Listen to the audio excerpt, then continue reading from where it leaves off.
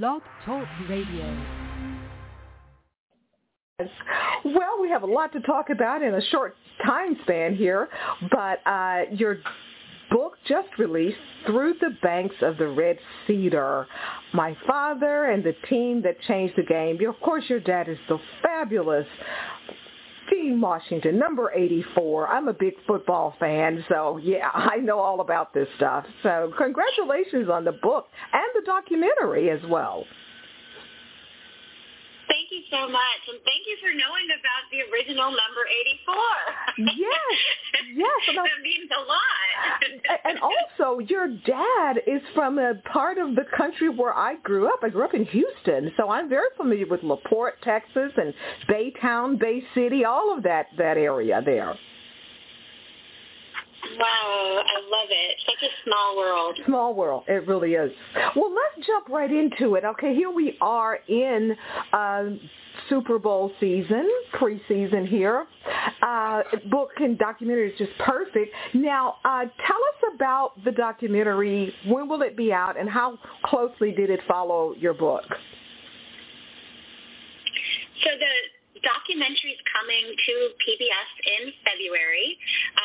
I'm so excited because people all over the country can watch it on their local PBS station, and it eventually will be available for streaming. And what's kind of interesting about the book and the film is the film actually came first.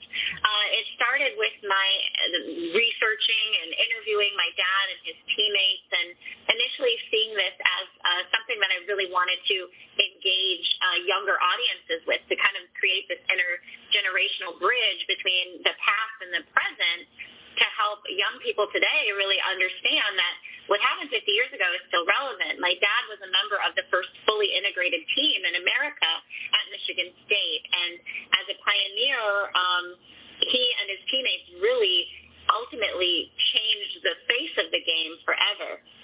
And so I got the opportunity to write this book as a companion piece and as an extension of the film, where there were things in a 60-minute film that you can't get every story and every amazing soundbite and every amazing thread that I wanted to go down into that container.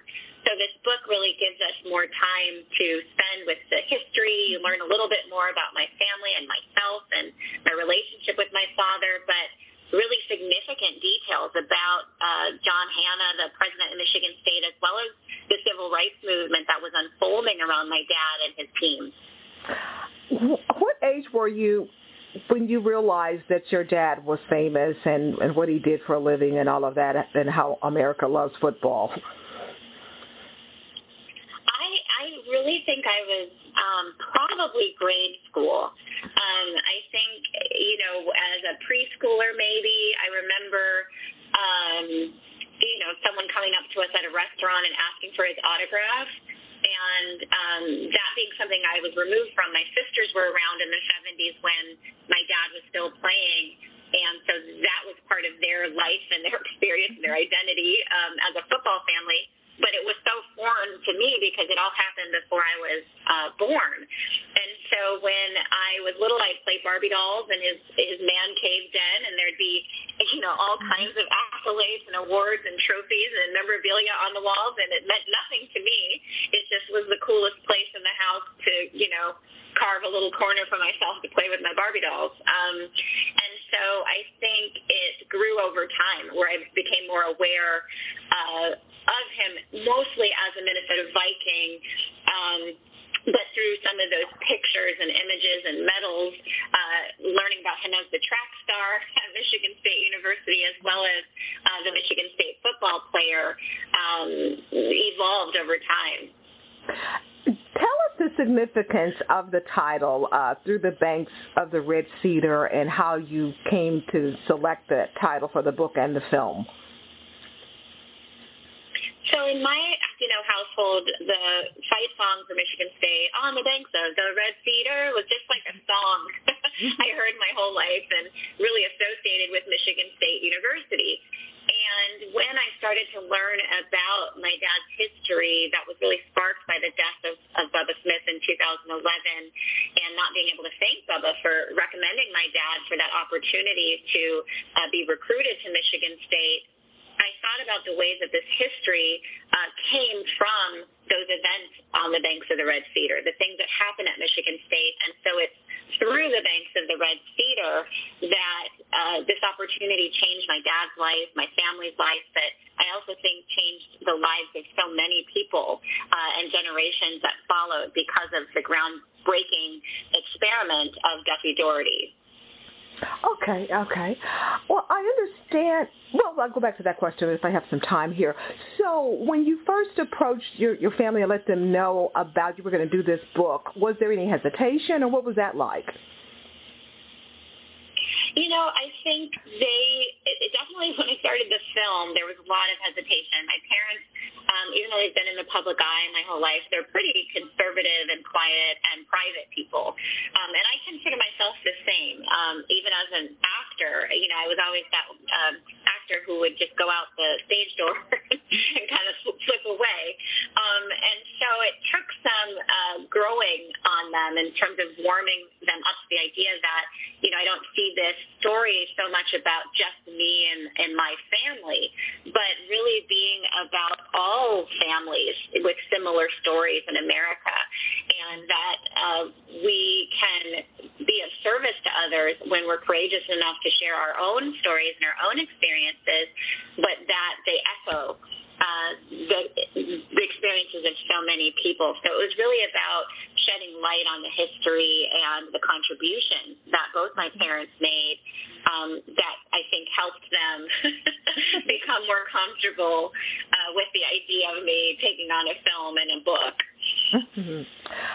This book is unfortunately in, I say, our country, but the things that you discussed and revealed about your dad and, just integration, segregation, all of that, unfortunately, is still going strong here in America. What would you recommend, or do you recommend your book, especially to young college black athletes today? What do you think they could take away from reading your book and seeing the documentary? Well, I think, what I'm hearing from college athletes who've seen it is it really gives them a sense of inspiration and mission and hope, because especially at Michigan State right now, you have this unprecedented chapter in Michigan State history where you have both a black head football coach and a black athletic director, and at the backdrop of some really important historical events just unfolding in all of our lives in 2020 and 2021. And so what I'm hearing from them, but also from athletes around the country, is it gives them a sense of purpose, to know that what you're trying to accomplish as an athlete is built on the shoulders of someone else, that you have a legacy that you're carrying forward as you pursue your academic goals as a student athlete, but also as you pursue your specific goals in your sport. So I think you can take a lot from the resilience of those of the past to understand how hard people worked so that people today could have opportunities. And in our closing moments, I should say, in our closing moments here, what is your next project? So really, this has been like an amazing labor of love that I've worked on for years. But I directed a couple episodes of a History Channel show coming out this spring called I Was There. So I'm very excited about that. It allowed me to delve into history. I don't want to give too much away, but viewers will get to go to important events in history, among them the Selma March. So that is one of the episodes I worked on, as well as the Challenger disaster. So those are upcoming film, TV projects that you'll be able to see later this spring. We're also working on some curriculum to pair with the book and the film. And I really want a project that allows me and my dad and my mom, to kick our feet up and get out of the house and be at the end of the pandemic. So I'm really hoping to work on that project and, maybe get to a beach somewhere. Oh, yeah, we all need that. And definitely, finally, since we are in Super Bowl season, come from a football family, you got any predictions on this year's Super Bowl? Well, I have one important prediction. Something tells me it will be in Los Angeles. Oh, Maya, you are so good. You are good. Okay, I think I'm going to borrow that one. That's a good one. I just love it. That's all I got. That's enough. But again, the book is Through the Banks of the Red Cedar by Maya. Here you are, such a delight. Maya Washington, and of course the documentary by the same title. And so we just need to check our local PBS stations on the exact time and dates and such. But we know it's February for sure. Exactly, yes. Okay, well, thank you, Maya, for the book. I really did enjoy it, and I know the doc is going to be even more enjoyable and insightful. And most of all, thank you for that really cool answer. Thank you. Okay, well, we hopefully will talk to you later in the year about your next projects that are coming out this summer. Sounds good. I would love that. Okay, take care then. Bye-bye. Okay, bye-bye. Oh, she's good. She is really good. I got to borrow that answer.